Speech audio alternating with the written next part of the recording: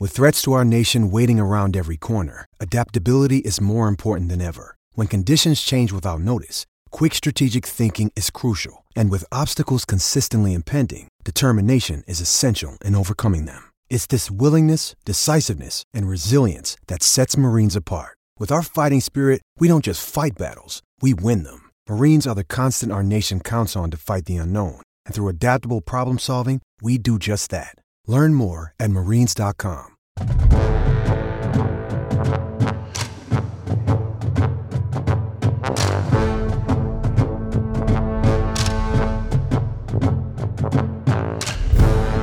Happy Wednesday and welcome back to Hang Out in the Holy Land. It is episode 3 here on the podcast, and I'm joined by my co-host Gene Ross, and we've had some time to digest the exciting season opener between Ohio State and Nebraska, as well as the thrilling events of the Penn State Nittany Lions versus Indiana Hoosiers game. And we're getting ready for this big-time Halloween match. Excited, Gene? I'm very excited. This is the game, a lot of people have been looking forward to this whole time. It's a good chance to see Ohio State against some of the top competition, realistically, that they'll see all year. And it's a great game in week 2. It's going to tell us a lot about how Ohio State is.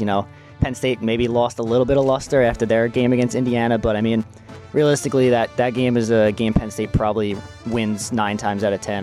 They outgained it by 1,000,000, but I still think Penn State's pretty good, and this should be a good matchup for Ohio State, and it'll be good. I do think they got a little bit hosed at the end. If they had ruled Michael Penix down, I think short of the goal line to gain, they probably wouldn't have overturned it, given that they ended up saying that the call stood. So I never like to say that I sympathize with James Franklin, but I do kind of understand, if you're a Penn State fan, how you think you got a little bit gypped there at the end of that one. So that's a tough way for the season to start out, and I'm sure they're going to come into the Ohio State game a little bit pissed off as a result. But before we get into any more Penn State analysis, we both had a little bit more time to chew on the Nebraska-Ohio State game. I know we both came away feeling, reasonably confident when we did our recap show, but that was also, within, less than 12 hours of the game ending. We, both had some hot takes fired up and ready to go.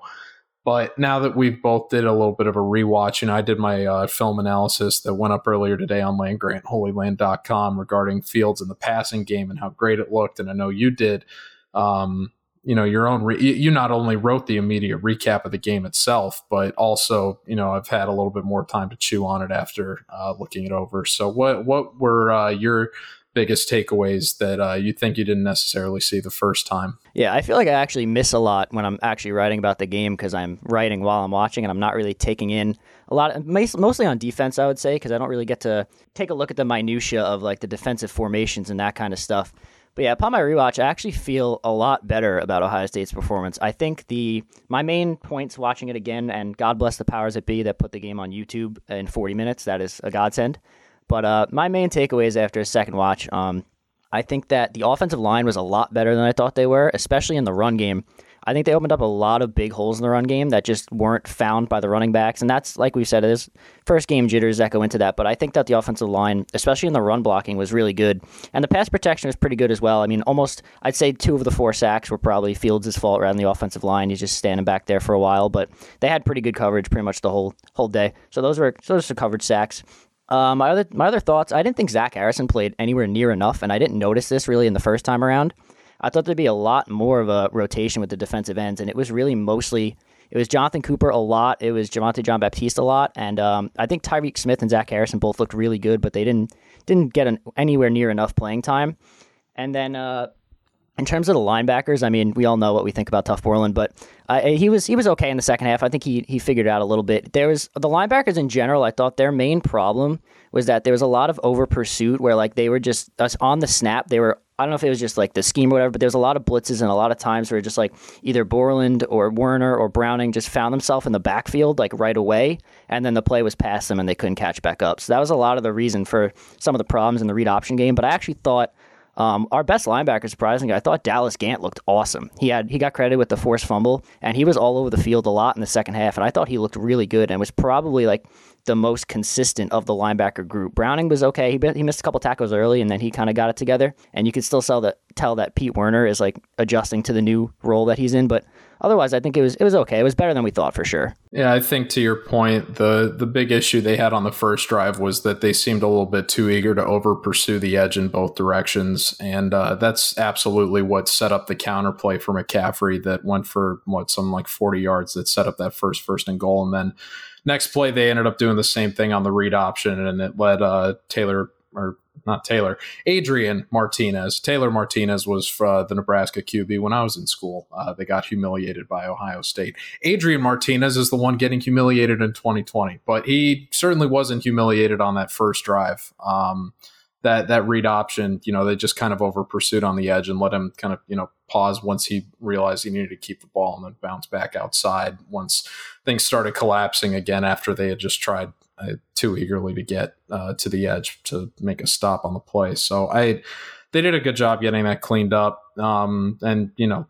After they even the score up 14-14, Ohio State outscored them 38-3 the rest of the way. So, to give credit to Ryan Day and the coaching staff, the adjustments are definitely still there.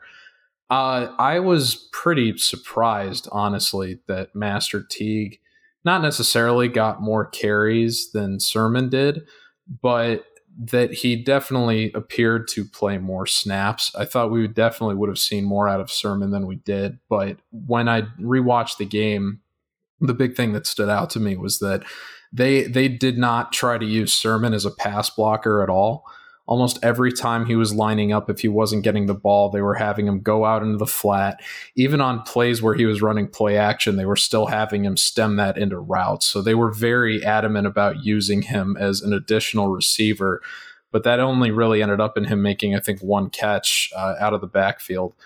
By comparison, Teague not only was used much more often as a pass blocker, but was extremely effective at recognizing blitzes and picking up guys. And that's something that I think is very underappreciated in terms of the running back skill set. It's something that made Ezekiel Elliott a very attractive NFL candidate coming out of college, and something that Urban Meyer gave him a lot of praise for while he was here. And you're going to see more sophisticated blitzes and whatnot, and just more difficult stunts to read as the season goes on. But if the first game is any indication, Teague is definitely going to stay in that kind of, if it doesn't end up being a 50-50 split, it probably ends up leaning 60-40. And the reason you're going to see that just from a snap perspective is because Teague has that pass blocking skill. And when you have a quarterback like Fields who thinks the one criticism I make of the guy is that he thinks he can make every play. And that's what ended up resulting in, at least half of those sacks that they took on Saturday. Teague is at least going to be able to buy him a little bit more time so that he can make those plays that he thinks, and that most of us know that he can. So I was pretty encouraged by everything I saw with the running backs. Even though the run game itself wasn't all there like you would maybe want it to see, the passing game was just so unbelievably efficient on Saturday. It didn't end up mattering. So I think that they're, going forward, you'll probably see a little bit more balance. You'll see Trey Sermon used in, more of the role that we imagined for him coming from Oklahoma. But overall, not too many more things to harp on that I saw on the rewatch. Just more encouragement. Yeah, and actually on the rewatch, I actually thought Sermon played a lot better in the second half than he did in the first. He looked a little timid in the first half and kind of looking for like a Le'Veon Bell kind of hesitation trying to find the hole. And in the second half, he just kind of hit it and he looked a lot better. He almost broke a long one. He got shoestring tackled. And then just one more thing I want to bring up before we move on to the next one is just how much they used the bullet on defense, which I didn't realize the first time around. A lot. It was pretty much their go-to third down package where they took out Borland and they put Josh Proctor in the box, and then they had Hooker as the one high safety, and they had Browning and Werner on the field as the two linebackers. And that was really effective. Proctor made some really nice plays in space. He made a play in the backfield on Adrian Martinez, and he looked really good. So I think that's a look we're going to see a lot on obvious passing downs, and they weren't shy to use it. It was almost like pretty much every third and long, that's the set they went with, and it looked really good. Well, I know as, again, we appreciate Borland for the run stopping ability and the leadership that he brings, but when you're getting into those obvious passing down situations, you definitely want to see something more akin to a nickel or a dime look. So, bringing the safety in for the bullet spot and, just making it a little bit easier on everybody involved to firm up that coverage, I think is definitely very encouraging. I don't think that that's necessarily something we saw last year very often. So I'm glad to hear that. And I hope that it carries over into the next game and beyond going forward. Speaking of the next game, I guess before we get into the next game, if for the people that were listening to the recap show on Saturday, they can probably recall that you were pretty heavily distracted by that end of the Penn State Indiana game, and we were thankfully able to wrap up recording in time that I could go catch the end of it myself, as well as the full overtime period, but. I didn't watch the entire game, as I suspect you watched a lot more of it than I did, but I do have some of my own thoughts just relative to how Penn State did last year and how they performed in the opener. But I guess we should probably get your perspective first, just because you had a more, I guess, fluid understanding of their play to open the year. So what do you think, it was more of them beating themselves, or did Indiana really just play a great game? What's your take? What's your perception of Penn State coming off of that first game so far? Yeah, I mean, I stand by everything I said on the last pod where I said Indiana will do pretty much anything they can to lose a football game. When they tied it up and then Squibb kicked it to the 50 to give Penn State a chance to kick a game-winning field goal, I was like, this is peak Indiana. They're doing it. They're really doing it. But yeah, it was one hell of an ending. I don't think, for the record, every time I watch the Michael Penix play and for the 2-point conversion, I have a different feeling on if he was in or not. I have no idea. I've never seen anything like that before. It's an absolutely insane ending. But yeah, just in terms of the game overall, I had it on pretty much for the whole time. I wasn't intently watching it because I was trying to catch up on all of the Ohio State Twitter I missed while I was writing the recap, and I love delving into all those memes, so I was doing that, but I had the game on in the background. Yeah, I think, like you said, I think it is more of a case of Penn State beating themselves than it is Indiana winning, and I do think Indiana will be pretty good this year, but I mean, just looking at the box score, I mean, Penn State outgained them 488 to 211. Like, it wasn't particularly close. They outrushed them 250 to 41, and that's with losing their starting running back, who was already their second string running back early in the game. And so I think it was a lot of turnovers. Sean Clifford did not look good. He had a lot of overthrows. He threw 2 picks. I think he fumbled as well. I don't know if he fumbled or not, but either way, he had a lot of throws where it was like, oh, that was not pretty. He did not look like he was ready to go, but he looked a little better in the second half for sure.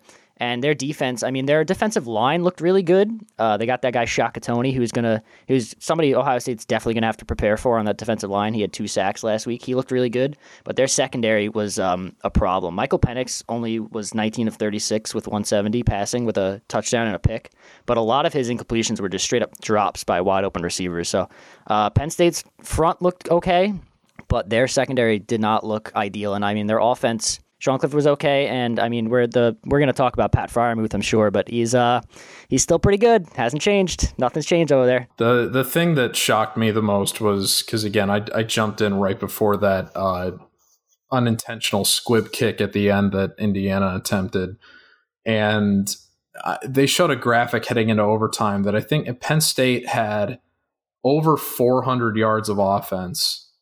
And Indiana had not even eclipsed, I don't think, 200 yards of offense at that point. And yet you still felt like Indiana was very much the team that was playing better. And I mean, even, looking at the box score again upon review, it didn't, outside of those 2 interceptions that Sean Clifford had, and, looking at it now, it appears he did not, in fact, fumble. So I guess you can only credit him with 2 turnovers. But in terms, he still played a very good quarterback game outside of those picks. You take away the 2 interceptions, and he finished 24 for 33 for 238 yards, and had 3 of their touchdowns. So they. And then ran for another one as well. And he was their leading rusher on the day too. I mean, I I never feel good when your quarterback has over 15 carries just because you're putting him in a pretty vulnerable position. And it's always pretty much the way I've felt about Fields. But when the guy goes for a $119 for rushing yards, it's hard to be upset with that. And I worry, that worries me a lot, because we know how much Ohio State has kind of struggled recently with rushing quarterbacks. And one of the things that I think they lucked out with last year was Clifford, I believe, got hurt fairly early on in the game.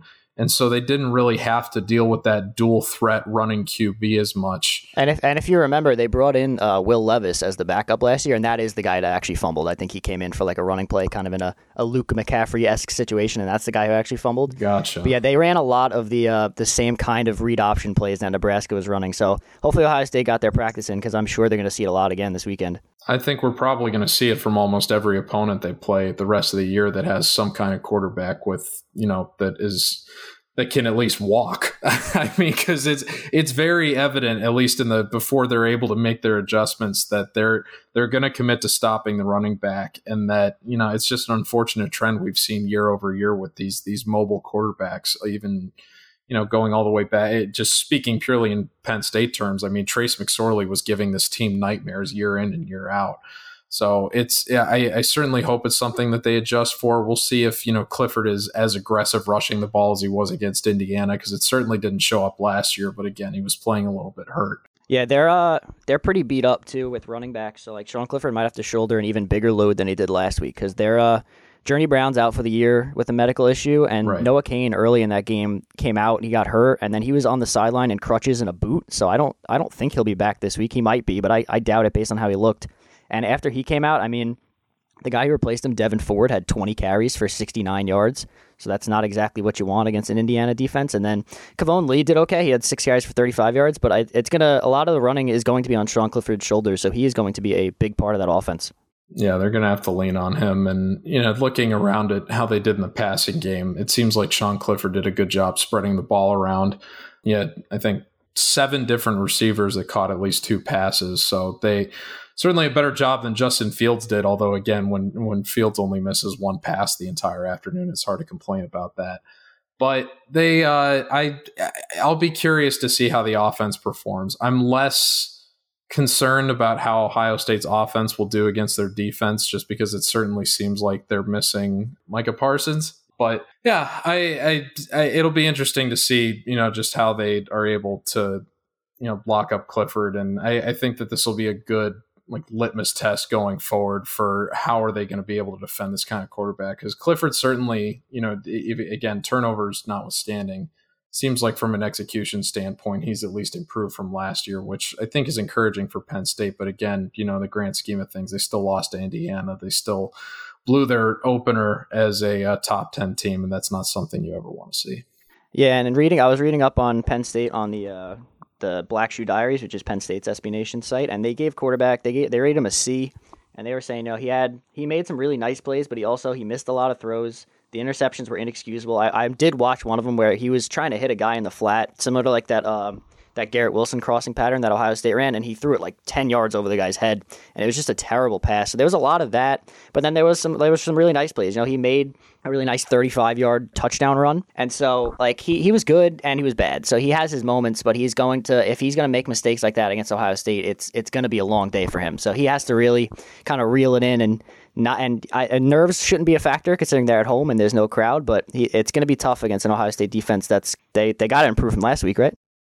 We joked about it earlier, but in all seriousness, Pat Freiermuth was the leading receiver for Penn State in the game last year, and he led Penn State, caught 3 more passes than any of their receivers did in this game as well. And Ohio State, for all the excellence that they boast year in and year out in the secondary, even given they're still needing to fill in the absences of Jeffrey Okudah and Damon Arnett as the season goes on, we're still very confident that they're going to be able to do that. It's tight ends, and particularly good tight ends, that have given them a lot of problems year in and year out. We see a lot of the games that you've seen that Michigan has been able to play them close in recent years. They've been able to lean on their tight ends on those underneath routes and delays and It just very it makes me nervous that if they know the players that they need to lean on, like, for example, it seems like Kayvon Lee had a bit more success running the ball than Devin Ford did. So maybe if they divvy up the carries a little bit more, take some of that running stress away from Sean Clifford and do a good job of focusing on the targets that they need. I think that this game could be, I think Ohio State right now is something like a 10-point favorite, which, I mean, being even coming off of that loss against Indiana, is having a double-digit favorite against a team like that's supposed to be the best opponent on paper on your schedule just seems a little high to me. So I'm, particularly after how the Nebraska game started, I'm a little bit nervous about them living up to that. But I'm confident the points are going to go up for Ohio State's offense. The only question is, how are they going to respond and react to what's going to, in all likelihood, be a very angry Penn State team that is going to come out looking to prove that they're still one of the best teams in the country and possibly the best team in the Big Ten. Yeah, the line opened somewhere between 8 and 9, depending on the book you're looking at, and I now see it's up to 13.5 now. So it just keeps going up in favor of Ohio State. The money's coming in on the Buckeyes, which, I mean, it usually always does. But this game, to me, I mean, it seems like strength on strength both ways for both teams. So, like, the Penn State's offense is going to use their tight end, which, as we know, Ohio State struggled with. We all watched that Iowa game. We all saw the tight ends. It's terrible. Ohio State struggled with the tight ends for a while. And then on the flip side, Penn State's secondary is the weakest part of their defense, and Ohio State's passing offense is unbelievable. So I think it's strength on strength both ways, and it'll be interesting to see which strength prevails. I will say, too, that I thought that it's a bit similar to last year, where you thought that if Ohio State's able to jump out to a lead just because you don't have that supreme confidence in their passing game, that it's going to be hard for them to stay in the game. And it was, I believe, it was a pretty not great weather day when they played last year in November. I remember it was like really clammy and rainy. And that was all, to Penn State's benefit, I think. Clifford last year, I mean, neither of their quarterbacks that came in were able to exceed 100 yards passing. And actually, Will Levis, when he came in, actually averaged more yards per completion than Clifford did. But again, Clifford was playing hurt.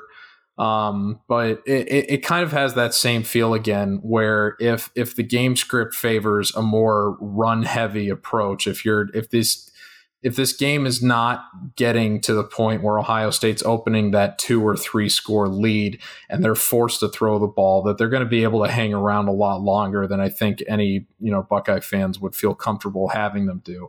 That being said, again, weather, I think, played a very big factor in that last year. So if you've got, particularly as I believe they're going to Happy Valley, and you're not necessarily going to have the impact of that whiteout and 110,000 people bearing down on you and screaming, which is what we've seen has given Ohio State a lot of pause coming into these games in recent years.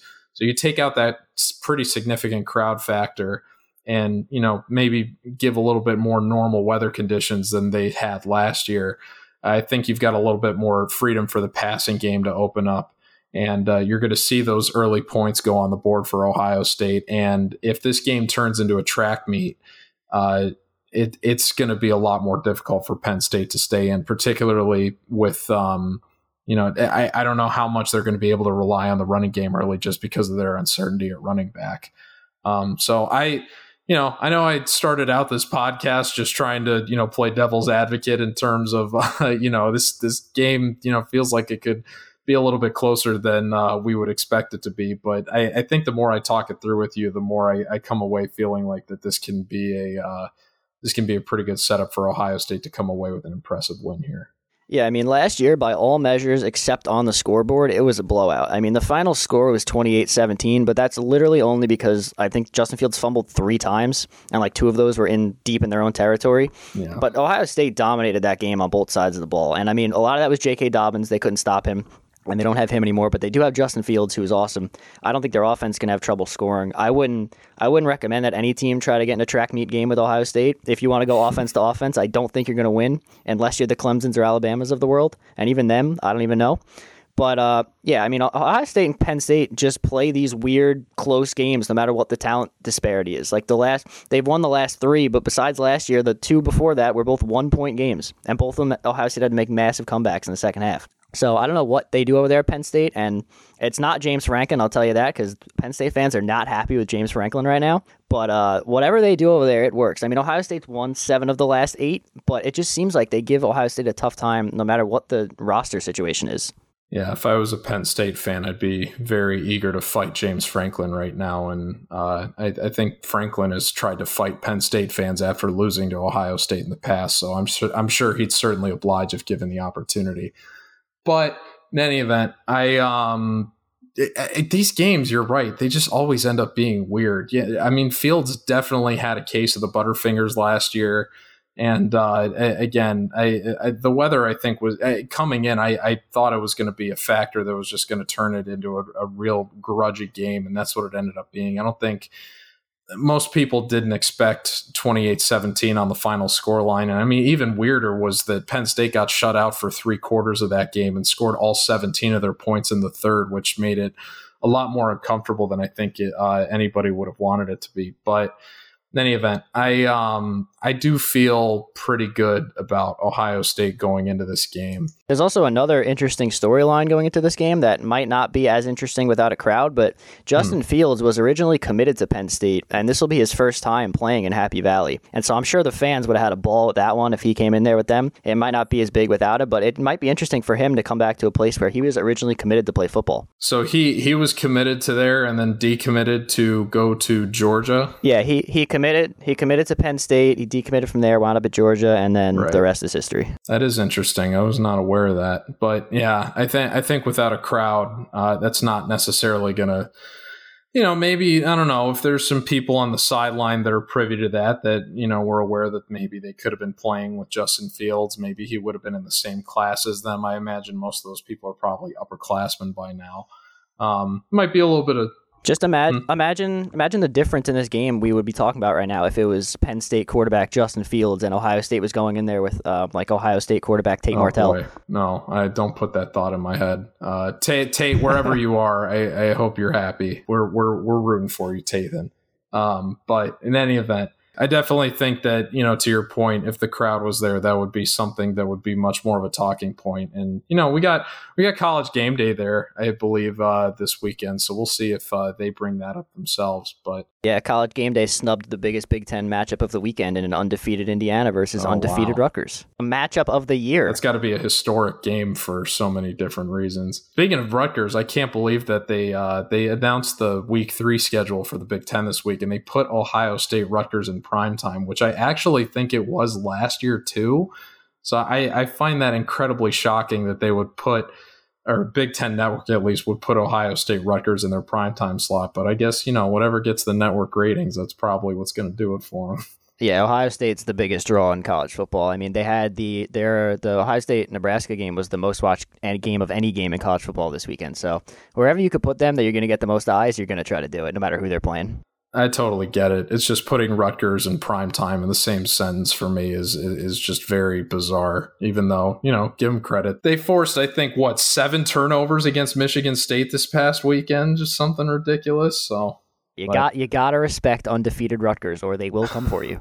The Greg Schiano revenge game is upon us. I'm very, very excited for that for all the wrong reasons. But before we get out ahead of our skis, we still have the big top 25, unfortunately not top 10 anymore, but big ranked matchup for Ohio State this weekend. Coming into the rescheduled Big Ten season was certainly the biggest game on their schedule. So given everything we've talked about, Gene, you're pretty well in the ballpark with your scoreline prediction last week. How do you think this one ends up unfolding? I think this one's going to be a little tougher to predict because I don't really know how Penn State's feeling now. The loss could either prevail them and make them even more angry against Ohio State, or they could be pretty dejected and start out the season 0-2.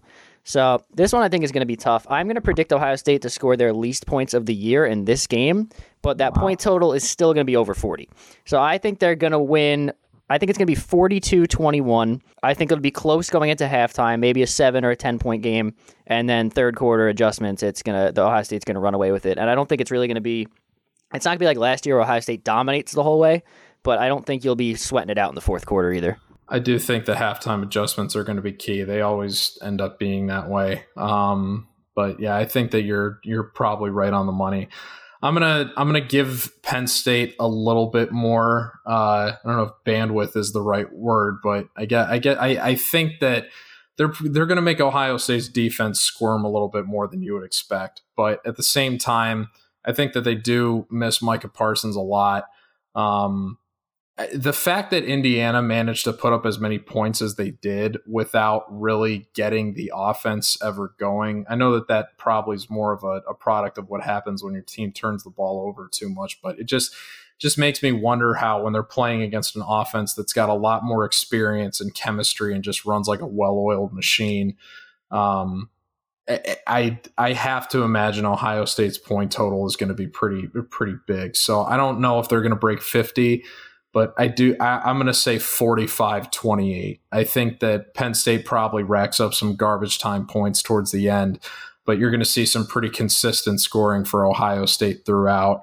And I don't know if we're going to see Fields complete 95% of his passes again, but I would certainly, I mean, the chemistry with Wilson and Olave is certainly already there. You've seen it. The question is, how are they going to utilize their other weapons? We only saw Jamison Williams catch one pass on the day.